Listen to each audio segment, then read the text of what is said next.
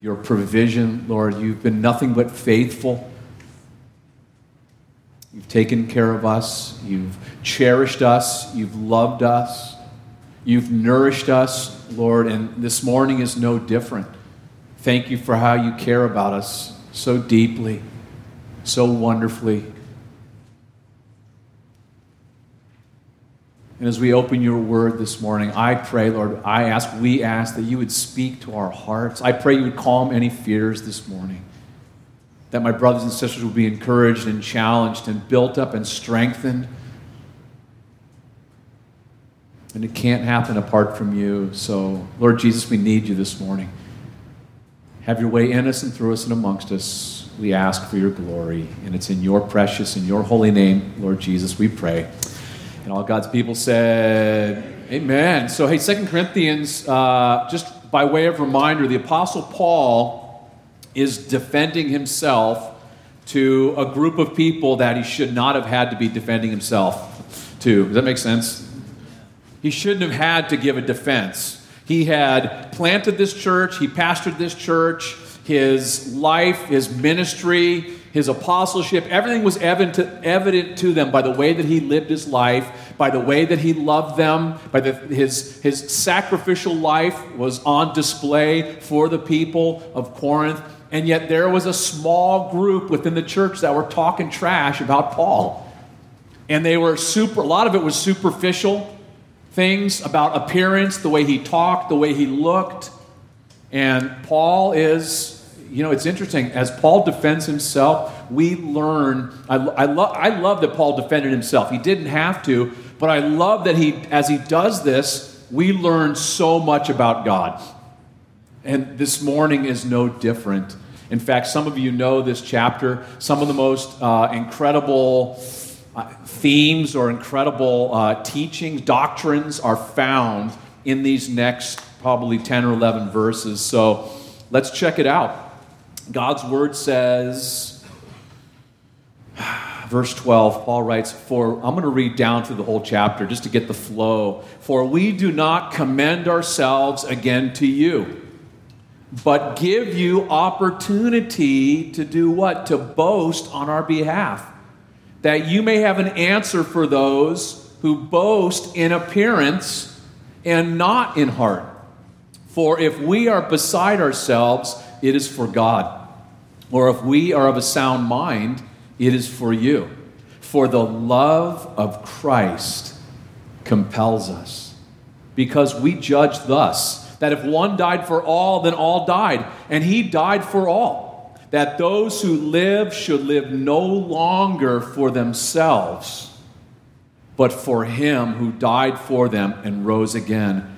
Therefore, from now on, we regard no one according to the flesh, even though we have known Christ according to the flesh, yet now we know him thus no longer. Therefore, if anyone is in Christ, he is a new creation. Old things have passed away. Behold, all things have become new. Now all things are of God, who has reconciled us to himself. How? Through Jesus Christ. And has given us the ministry of reconciliation. That is, that God was in Christ, reconciling the world to himself, not imputing their trespasses to them, and has committed to us the word of reconciliation. Now then, we are ambassadors for Christ, as though God were pleading through us. We implore you or beg you on Christ's behalf, be reconciled to God. For he made him who knew no sin to be sin for us. Why? That we might become the righteousness of God in him. Wow, that's awesome, isn't it? Is that like amenable stuff right there? I mean, that's amazing. So Paul begins this section. Remember, again, he's giving a defense. And look at verse 12 with me. He says, we don't need to present ourselves for approval again or acceptance again. We are not trying to make our case or boast in what we've done. You guys know us. And Paul is including his team as well as himself here. Correct? That's what the us and the we are all about. But predominantly, Paul's talking about himself. Paul reminds them, you know my heart, you know what I was all about. We don't need to give you a commendation letter. But we're giving you the opportunity to step up and endorse us as a response to those who are bragging about appearance. And the problem is what? They de-emphasize what really matters. They boast in appearance, but not in heart. And the heart of the issue is always the issue of the... Listen, the Corinthians should have had Paul's back. They should have had... When they started talking trash about the Apostle Paul, they knew his character, they knew his life, his witness. They should have been, time out. You need to shut your mouth right now. That's slander, that's gossip, right? The Bible tells us in Proverbs, where there's no wood, the fire goes out, right? It's talking about those that gossip or slander. They should have shut that down immediately. But Paul's like, listen, we're giving you an opportunity here to boast. And I would say, as a simple application, though, we don't want to be those who overemphasize appearances to the neglecting of the heart. Our hearts are absolutely crucial, gang. And this whole section that we're going to look at is speaking about our hearts before the Lord. Look at verse 13. Paul says, if we are besides ourselves, what does that mean to be besides yourself? Anybody know what that means? It means to be out of your mind, literally. To be nuts, to be crazy. Like roses are red, violets are blue. I'm a schizophrenic, and so am I. Guess what I'm talking about? That's what we're talking about here. Someone that's nuts, and probably there was a bunch of that group in Corinth, the haters, if you will, that were saying Paul is nuts. This guy's crazy, and Paul's like, if that's the case, then guess what? We're crazy for Jesus. We're crazy for God. Anybody ever had that said about them? You're a Jesus freak. You're too on... Anybody ever have somebody say you're too on fire for the Lord? I've had someone say that to me before. You need to cool off, dude. And you know what I said? Time out. Let's go read Revelation 3. Jesus says, I wish you were hot or cold. Cold, you're a flatliner. You're dead. Lukewarm makes Jesus puke. I don't know exactly what that means, but vomit's pretty gross, isn't it? Yeah. So I'm going to stay hot for Jesus. Because why? Because it's the love of Christ that compels me. It's His love. That's what Paul says here. And notice what else he says, though, before we get to verse 14. He says, listen, if we're of a sound mind, if we're in our right mind, it's to bless you. It's for you, to help you, to be, he said earlier, a helper of your joy.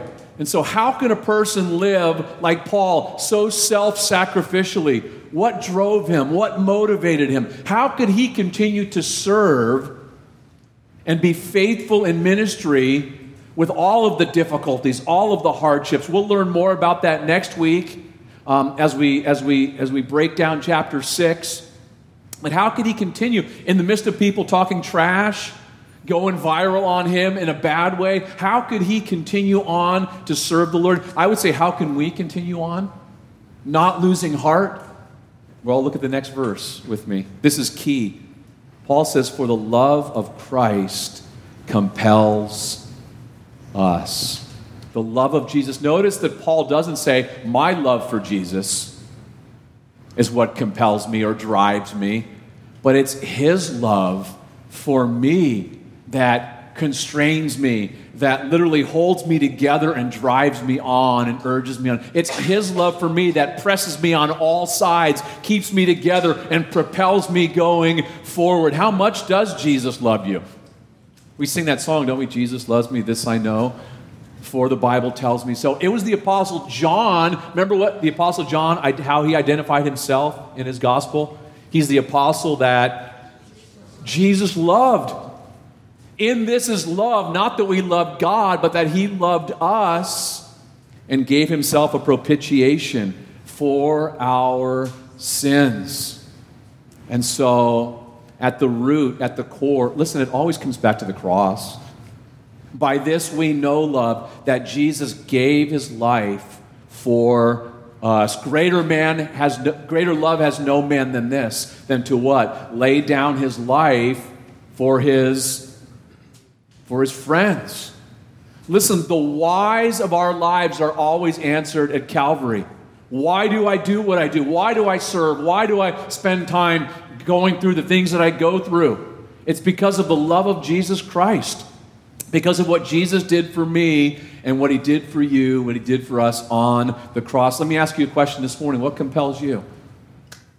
What compels you this morning? What do you get up for each and every morning? What do you get excited about each day? Is it the love of Christ that drives you? Paul says here, one thing drives me. It's so important to me. It's the love that Jesus has for me. It's the love of the Lord, what he's done for me. It pushes me on to be as faithful as possible to do what he's called me to do in serving him. Look at verse 14, second half. He says, because we judge thus. In other words, we've come to this conclusion. Jesus died for everyone. Then all died. What does that mean? Jesus died for everyone, then all died. What's he talking about here? Well, remember, Paul uses this imagery, doesn't he, throughout the New Testament of death and resurrection. And so what's he talking about? Paul's saying, in a sense, I'm already resurrected. The old me is dead. In fact, when we baptize someone, that's what it's symbolic of. Water baptism, right? What do? We dunk that person under the water. Some of you a little longer than others. No, just kidding. We don't do that. In case you're freaked, don't walk in fear, right? I'm not going to do that to you. We won't do that to you. Listen, the old you is buried with Christ. That's what it's symbolic of. And then when we lift you up, you are raised again in the newness of life. Does that make sense? Are you with me? Paul put it this way in Galatians. You guys know this famous verse. Paul said, I have been crucified with Christ. It is no longer I who live, but Christ lives in me. And the life which I now live in the flesh, I live by faith in the Son of God who loved me and gave himself for me. I mean, you got to picture the imagery. Paul's like, I am crucified with Christ. The old me's dead. I'm no longer living life like I once lived, after the flesh, doing my own thing, living a supremely self-centered life. It is the Lord now who lives in me. I've died. That old me is dead. And look at verse 15. Paul says Jesus died for everybody so that since we've been made alive, have we been made alive, by the way? That's what happens when you're born again. You come alive. We were born dead in our trespasses. We've been made alive spiritually. Ephesians 2, right? It's Jesus who makes us alive spiritually. Now that we're alive, those who live should what? Look what it says. We shouldn't live supremely selfish lives anymore. We should live no longer for ourselves. You know what that means? That means put the brake on selfishness. And what? We should live for him who died and rose again. Who's that? Who should we be living for?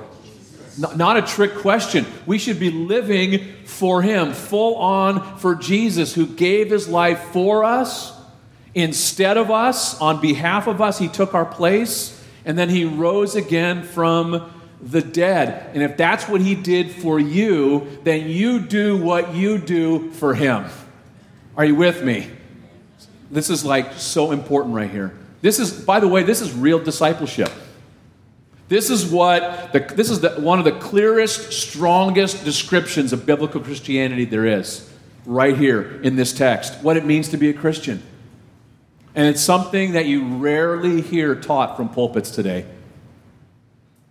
Is Luke? Jesus said it. Luke 9:23. If we want to follow him, we need to take up our cross. How often? Every day. Deny ourselves. Deny that selfishness. Death to our selfishness. Take up our cross. What's left after that? To follow Jesus, the best part of it all. That's where we experience life. That's where we experience resurrection life, is dying to ourselves. Listen, it's not something we hear much from pulpits today. Why? Because we're told, right, about the end times. Paul told Timothy what's going to happen. He told Timothy, you preach the word, buckaroo. Everything you do is in front of Jesus Christ, who's going to judge the living and the dead. You be faithful to preach the word, because the time is coming. And guess what? The time is now when people will not endure sound doctrine. What will they do? Heap up teachers to what? To scratch their itches, tickle their ears, tickle their funny bone, tell a bunch of stories with a little Bible dust sprinkled in to make it sound legit. And it's not legit. And the problem is, too, Paul warned Timothy that perilous times would come. The last days are perilous times. You know what the first thing he mentioned was? Men will be lovers of themselves. Wow. That's the problem. We love ourselves, don't we? Not a lot of amens. Okay. If we took a big team picture of the whole church today and put it up on whatever, social media, Facebook, IG, Instagram, IG, is that what they call it? Yeah. Website, whatever you do, Twitter. Who would you look for in the picture? Thank you. And what would you say after you see yourself? My hair, I look terrible. Why? Because guess what? It's all about you, buckaroo. I do the same thing. Our problem is our flesh, our selfishness. And we recognize that we need to put that old man to death. And there's the teaching today. You can believe the gospel and still live a worldly life. You can believe the gospel and still live a carnal, fleshly life after the flesh. And guess what? That is not true. That's not biblical Christianity. That's not biblical discipleship. And listen, if we are living self-centered lives, then we are not being compelled by the love of Jesus Christ. We're not being motivated by the love of Jesus Christ. Listen, there's no way to be selfish and at the same time to claim that I am motivated by the love of Jesus in my life. They're incompatible. And notice what it says in that verse. It says in verse 15, we are to live for Him. Those two words, for Him. For Jesus. Not what we look like before others. Again, remember that first verse we looked at. There's a whole bunch of people that are caught up in appearances. Right? Who did Jesus have His heaviest words for in the Gospels? The Pharisees. Why? Because everything they did, it was all about the appearance, wasn't it? To be seen by men. Outwardly, look at you're whitewashed, but inside you got dead man's bones. Right? Everything they did was to be seen by men. And also it says they pretended to be righteous. Isn't that interesting? They pretended to be righteous. Jesus said they honor me with their lips, but their hearts are far from me. Why? Because everything was to be seen. It was all about the appearance, looking good before others, and not the heart. The heart of the issue is always the issue of the heart. And I'm confessing this morning, I still have a little Pharisee living in me. I think we all do. And that Pharisee that's living in me and living in you must be put to death every single day in order for Christ's resurrection life to be seen in us. Amen? Next verse, verse 16. Therefore, in light of what Jesus has done for us, from now on, what's the logical result? What's the logical conclusion we must come to? We regard no one according to the flesh. In other words, we don't judge upon the basis of human standards. In other words, Paul's saying right now, when I look at others, I don't look at their flesh. I don't look at who they are apart from Christ. I look at who they are in Christ. My brother or sister in the Lord, I want to connect with them on a deeper level. In fact, he goes, even though we are acquainted, we were acquainted with Jesus and His humanity, His humanness, yet now Yet now we know no longer. Yet now we're not acquainted with him that way anymore. In other words, Paul's saying, I was once wrong. I once thought of Jesus predominantly only as a human being. I made a mistake. He is 100% man, 100% God. And remember how people got caught up in the appearances about Jesus? Weren't they tripped out? They regarded Jesus according to the flesh. It's possible Paul was even there as a Pharisee of Pharisees. It was possible Paul was there seeing Jesus. And what did they say about him? They were tripped up by Jesus' appearance, weren't they? Isn't this the carpenter's son? Where did he get this from? In fact, it says in Isaiah 53, there was nothing beautiful that would attract us to him. Oh, in John chapter 7, it's interesting. Even Jesus' brothers didn't believe in him. What? Can you imagine growing up with Jesus as your older brother?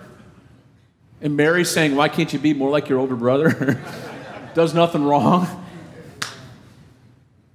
They were tripped up. People were tripped up. Where'd you get this authority from? How can you say these things? It's interesting. In John chapter 7, they even said about Jesus, how does this man know all this stuff? He didn't learn letters. He didn't go to our Bible colleges. He didn't study at our seminaries. Where did he get all this stuff? And Jesus said, don't judge according to appearances, but what? But judge with righteous judgment. Because what do we tend to do? We judge on externals, appearances. In fact, the big deal was this guy's a Galilean. He's a hillbilly. That, by the way, when people were from the Galilee, they were considered hillbillies. Galilean. Think about as you work your way through the Gospels, we're doing that on Sunday nights. They were tripped up by Jesus' appearance, his background. He's from Nazareth. Can anything good come out of Nazareth? Think about all the things that tripped up people concerning Jesus. Now, Paul says we're not evaluating our brothers and sisters based upon their appearance, based upon their education, finances, what they seem to be like on the outside. Why? We're not evaluating them according to the flesh. Why? Because God has done something in their lives. What has he done? Next verse. This is a great verse. You guys know it.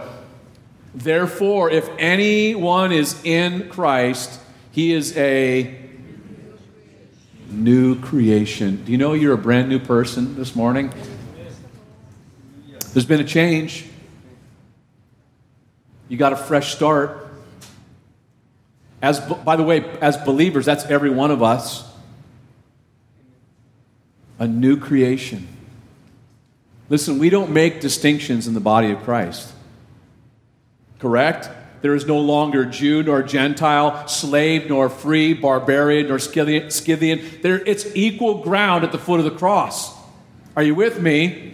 And so, with that, what you wear, what you drive, what kind of house you got, what's your background. Listen, none of that matters. None of it. Why? Because we are brand new. All of the worldly ways of evaluating and seeing life are gone. How we once judged one another, how we once looked at one another. Man, we are brand new. There's been a metamorphosis. Can you guys think of a critter that goes through a metamorphosis? I saw the coolest one, a butterfly, that's right. They're so beautiful, aren't they? I saw one yesterday. I couldn't believe he survived. He was coming out. I was driving, and I wasn't speeding. I was going the speed limit. Because if I wasn't, he would have been taken out. But he comes flying at the window, and then he goes cruising up. I'm going, wow, guys, did you see that butterfly? That was amazing. Aren't they beautiful? How do they start out? Vile, disgusting, little fuzzy, greasy caterpillars. And that's what the Lord does in us. He transforms us. That word is metamorphosis. It's an internal change that is now is manifest itself externally. It's not, you don't teach that fuzzy thing to fly, do you? You don't strap some wings on him and throw him in the air and say, you can do this. Just positive thinking, right? Just think positive. Don't make any negative confessions. You can do it, little buddy. You don't do that, do you?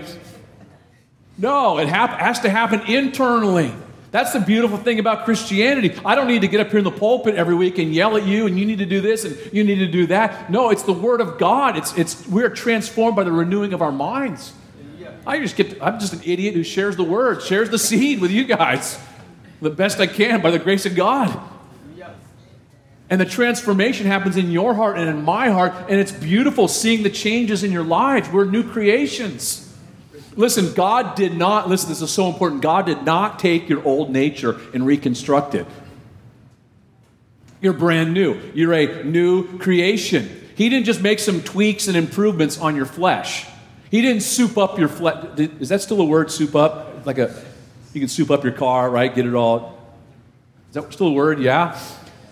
He doesn't soup up our flesh. You are a brand new creation. There's a brand new life that is birthed within you and I. That's glorious. And that life needs time to grow. It needs to be fed and nourished. Help to walk. What becomes new? What becomes new, guys? What did it say in that verse? How many things become new? All things. What are some of the all things? How about this? New life, new desires, new strength, new resources, new family, new standing before God, new promises, new eternal destiny, new future, new hope. You can just start filling in the blanks for yourself. Start thinking about some new stuff. All things have become new. What's old is history. The way we once lived, how we made decisions, certain habits, certain practices, buried.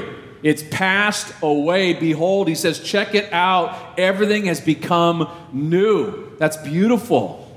Fresh in development, literally, is one translation. I like that. Can I encourage us? Some of us are still, there's stuff you should have let go from your past. Can you let it go? Stuff maybe you're holding on to. 86 till the word too. I don't even know. I'm making up word. Using an old word. Get rid of it. And walk in the newness of life. Walk in the newness of life. Paul communicates that, reminds the church of that. Now, verse 18. I like this because he reminds us, is it us who makes the changes? Is it us fixing ourselves? Pulling up ourselves by our bootstraps and getting her done? Program? Is this a program? Can you Google this and do a program to make yourself new? Go take a class. Is that how you make yourself new? This is such a great reminder. Look what it says. Now all things are of who? Of God. You didn't change yourself. You didn't make yourself new. It was God who did it. Can we praise him for that? Thank you, Lord. I don't have to fix myself. By the way, the Lord's fixing that person next to you. Because what do we typically like to do? I am going to fix my spouse.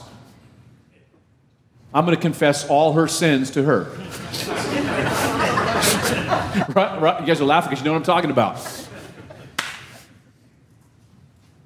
You know, the Holy Spirit does a way better job. Makes all things new. Furthermore, it wasn't us who brought ourselves into a right relationship with God, but it was God. Look what it says. Now all things are of God, who has what? What has God done? Look what it says. Who has reconciled us to himself. How? Through Jesus Christ. Isn't that beautiful? We didn't reconcile ourselves to God. We didn't make ourselves right with God. It was his plan before the foundation of the world. The Father, Son, and the Holy Spirit and their eternal counsels. The Son willing to come and lay down his life for you and for me. To fix that which is broken. And that's every one of us. We're broken. in need of fixing. And please don't miss this. It's God who initiated the process. We are simply the responders to who He is and what He has done. God made peace possible between Himself and us by sending His Son, Jesus Christ, to give His life for us. By the way, what does reconcile mean? What is Are we in need of reconciliation with God? We sure are. Reconcile means there are two things that have been completely separated and now they are brought together. Again, you ever have a fight with someone? Guys, spouses ever have like a little argument or something? No? Is it right? There needs to be reconciliation, not confessing your spouse's sins to them, but what? I was wrong, toughest 3 words for us to say, I was wrong. Please forgive me. Whether they initiated, it was your response or your attitude, right? Are you with me? We've all sinned and fall short of God's glory. We need to be reconciled to God, guys. And how does it happen? When we surrender our lives to Jesus Christ. It says, through Jesus Christ. Our lives have been going in the wrong direction. We were far from God, enemies of God. The Bible says we were enemies, His enemies, whether we knew it or not, going our own way, living, again, completely self-consumed, self-absorbed lives, doing whatever we want to ourselves or to whomever. And yet, what did God do? What did God do, you guys? He continued to pursue us with His love, to come after us, to rescue us. Listen, His heart is always reconciliation. Why? He's not willing that any should perish, but that all should come to repentance. And it's Jesus who is the mediator. He's the one that brings peace. He is the only way to be reconciled to God. He connects us to God, and not only that, guess what this morning? He connects us to one another. And notice what else. Isn't this beautiful, what He's given us? Do you know you have a ministry this morning? Oh, I don't have a ministry. I've been trying for years, and you have a ministry. What is it? What is my ministry? I've always wanted to know what my ministry is. It's right here.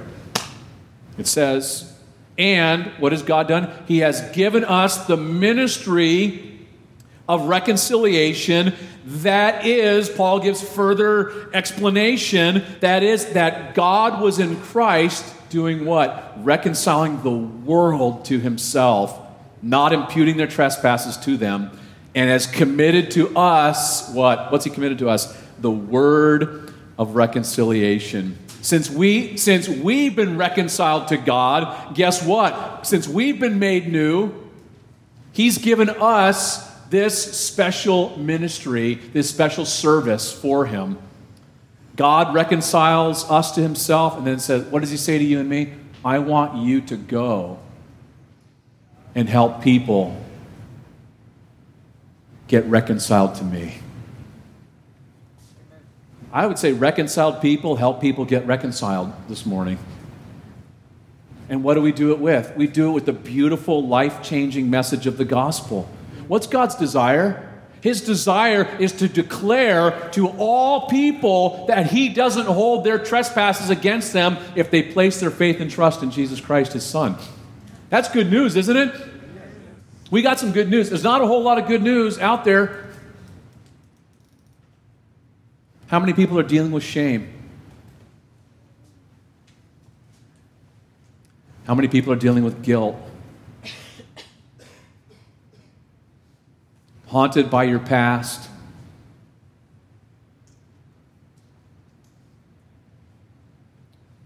You've done things that make you feel like you're a failure.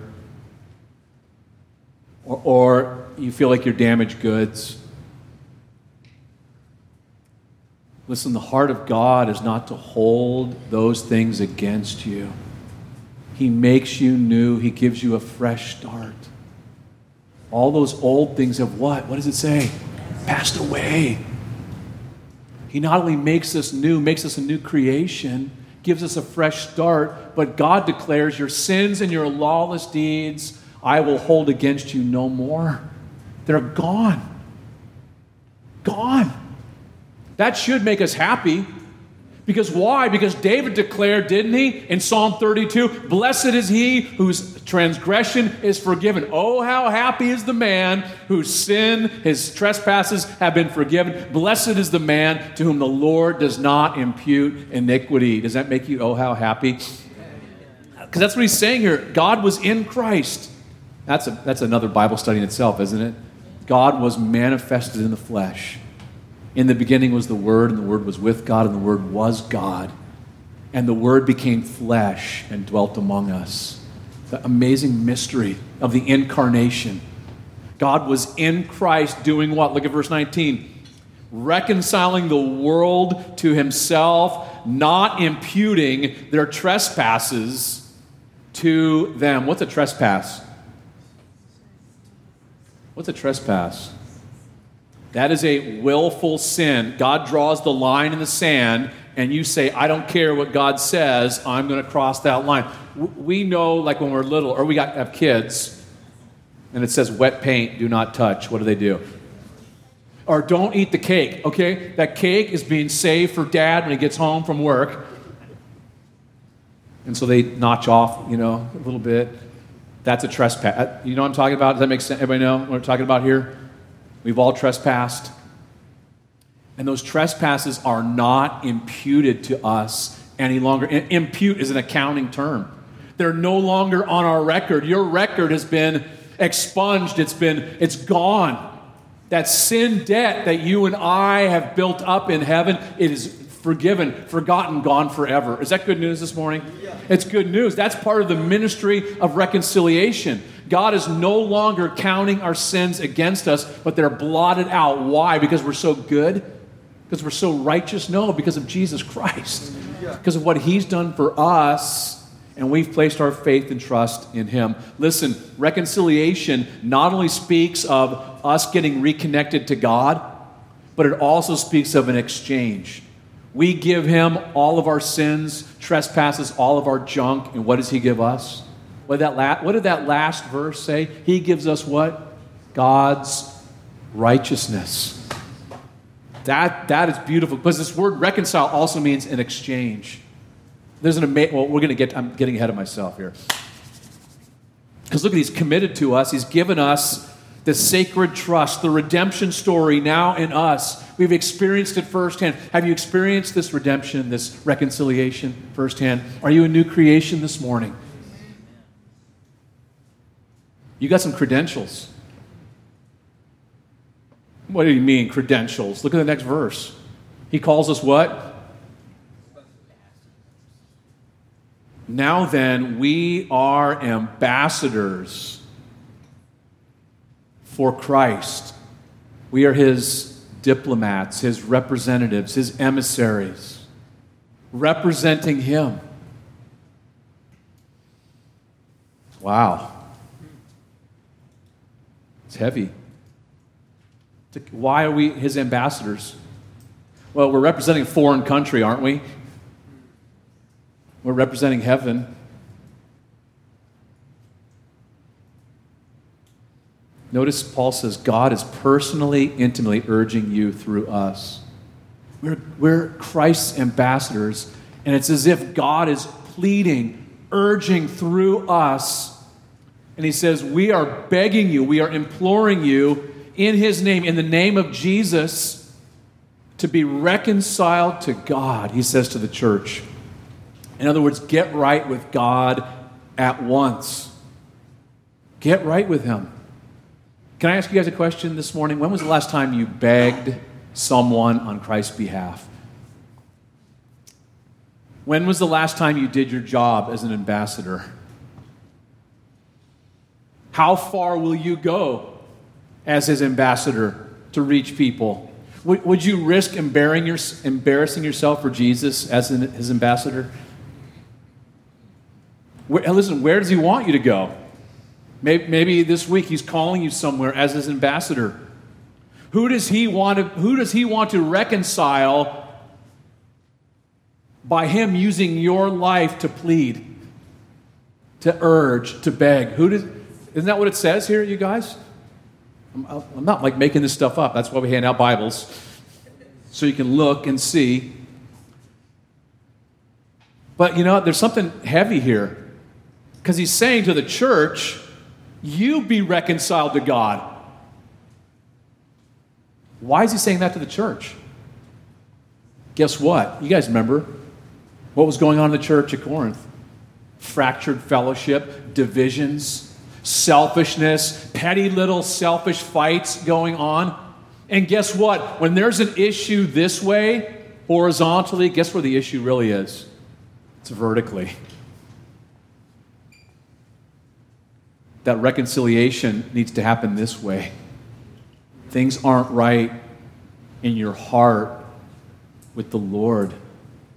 Because God wants us not only to be reconciled to Him, but guess what? Reconciled with one another. Our ministry, listen this morning, our ministry is all about putting things together that have been separated by sin. Putting things together that have been separated by sin. And that includes our fellowship with one another. Jesus said, "Blessed are the peacemakers, for they shall be called the sons of God." Not blessed are those who can stay dug in the fight, who win the argument. Blessed are the peacemakers. And here's the deal. Listen, if you have someone that you can't be reconciled with because you're mad at them or angry with them, what hope is there to minister to others about reconciliation if I can't do it myself? If I can't get that right in my own life, how can I go and be a minister of reconciliation if I can't be reconciled with my brothers and sisters or my spouse or my kids or my parents or whatever, on whatever level it is? Are you still with me this morning? This is crucial. Because the church, we have such petty little issues. Not here. I hear about other churches. Someone sat in my seat. I've been sitting there for 20 years, and now this, I can't say bozo, because this person, you know what I'm talking about? Some of you are laughing. Dumb stuff that causes friction, that causes division, that breaks apart, separates that which should be connected together. Jesus prayed that we would be one as He and the Father are one. As much as depends upon you, live at peace with all men. That's the heart. Reconciliation is the heart of God. Is there someone you need to be reconciled with today? If you knew Jesus was coming tomorrow, I'm not saying He is. I'm not a date setter, time setter. Don't quote me. But if you knew He was coming tomorrow, are there some phone calls you need to make? Are there some people you need to visit with to get things right with them? Things you need to do? Reconciliation that needs to be made with someone? Don't put it off. Today is the day of salvation. In fact, he's going to say that in the next chapter. Don't put it off right now. Today is the day to get right. We got one more verse and we got one more minute. Hallelujah. Because this is so amazing, this verse. Look what he says. For He made Him who knew no sin. For He, who's this speaking of? The Father made Him, who's that? The Son, Jesus. The Father made the Son who knew no sin. Please take note of that. Jesus was sinless. There's a huge segment, a huge percentage of the quote-unquote evangelical church, born-again believers, that don't know that Jesus was sinless. And you know why? Because they don't study the Bible. He who knew no sin. Jesus was the pure, spotless Lamb of God. He never sinned at all. This is crucial. He was made to be sin for us. Isaiah 53. He was wounded for who? For His transgressions? No, for our transgressions. Our iniquity was laid upon Him. The sinless Lamb of God who takes away the sin of the world. Listen, He absorbed the punishment that we deserve for our sins. He died in our place instead of us. Why? Look what it says, verse 21. That we might become the very righteousness of God Himself. That's amazing. We give him all of our trash, all of our junk, all of our sin, all of our badness. And what does he give us? All of his goodness. Wow. That's amazing. Notice that it says the last two words of the chapter, that we might become the righteousness of God in him. It's not by our efforts. It's not by church attendance or membership. It's not by your baptism, although baptism is important. It's not by your confirmation. It's not by what you paid, or what you give, or what you do. We receive his righteousness as a free gift when we place our trust in Jesus Christ. Isn't that beautiful? I have time? I do have. I don't have time. That's okay. We'll get to it next week. I'll read that verse next week for us. Lord, thank you so much. What else can we say this morning but thank you?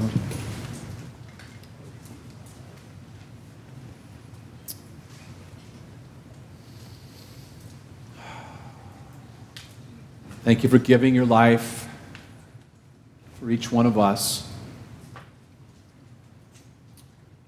Lord, forgive us as we can be so selfish.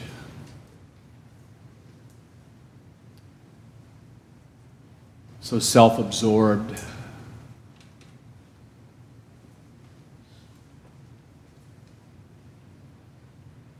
Pray you'd work in our hearts this morning. That you, Lord Jesus, would be seen in and through our lives.